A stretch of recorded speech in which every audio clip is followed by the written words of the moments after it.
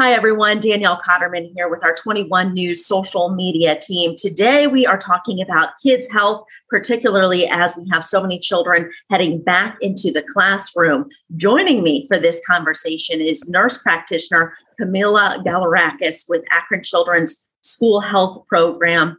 Camila, thank you so much for being here. Absolutely. Thanks for having me.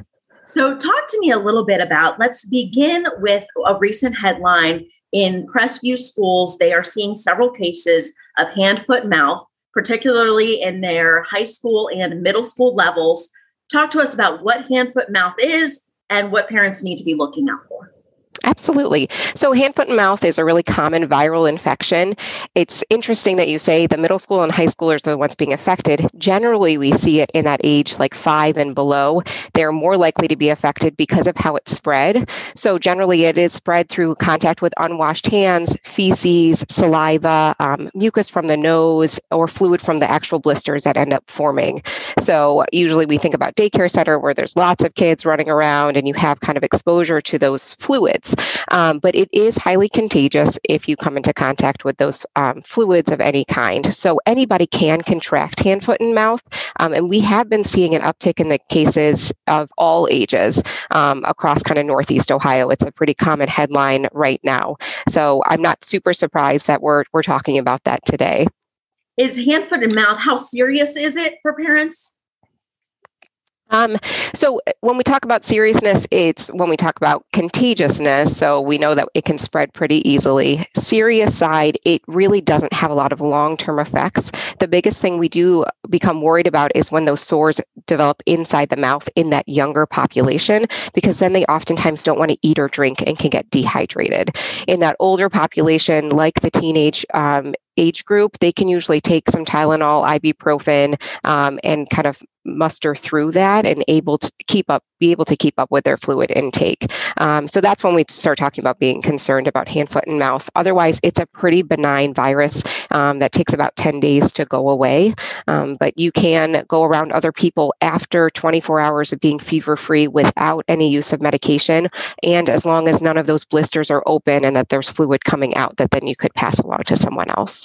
Okay. And also, just as kids head back into school, we are also coming into flu season.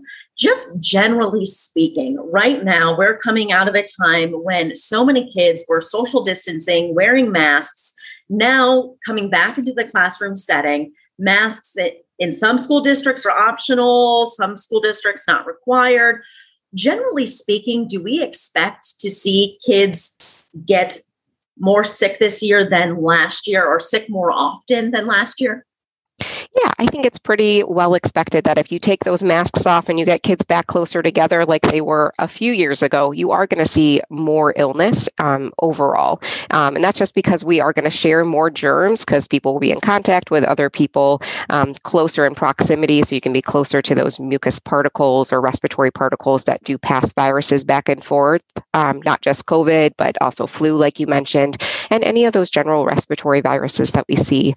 So I wouldn't be surprised if kids that are in schools that don't require masks are sick more frequently. The severity of illness, it's hard to really say if they're going to be more sick than they would have been prior to COVID. Is there any truth to the idea that maybe your immune system, since you weren't exposed to very many germs last year with social distancing and masking, that your immune system is down, so maybe struggles to fight off infection or sickness easier than if you would have been exposed? Is there any truth to that idea? Not as such. If you're, it depends on your age too. So if you're a younger child, you were an infant last year and you weren't exposed to viruses and you haven't built like antibodies and immunity to viruses. But if you're a child or a school-age child or a teenager, you've likely been exposed to a lot of those viruses before. So your body should still have antibodies to them. Not typically, no. Okay.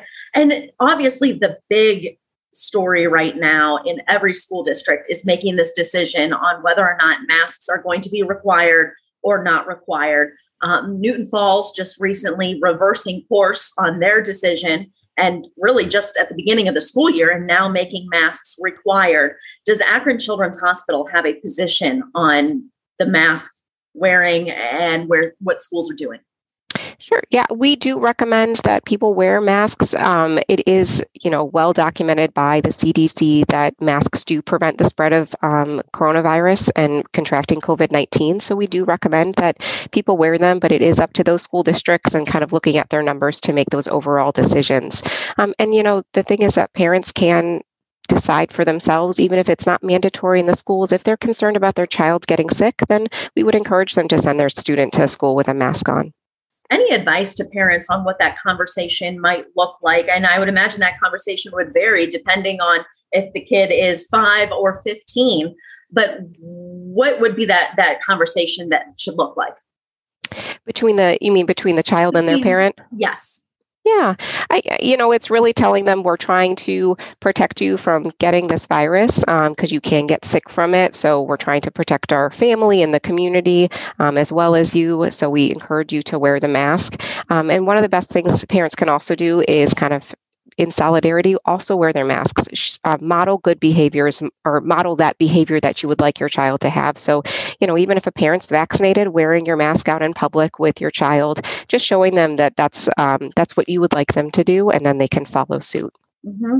And what has Akron Children's Hospital been seeing in regards to COVID-19 and this Delta variant? Are we seeing more kids get sick with this?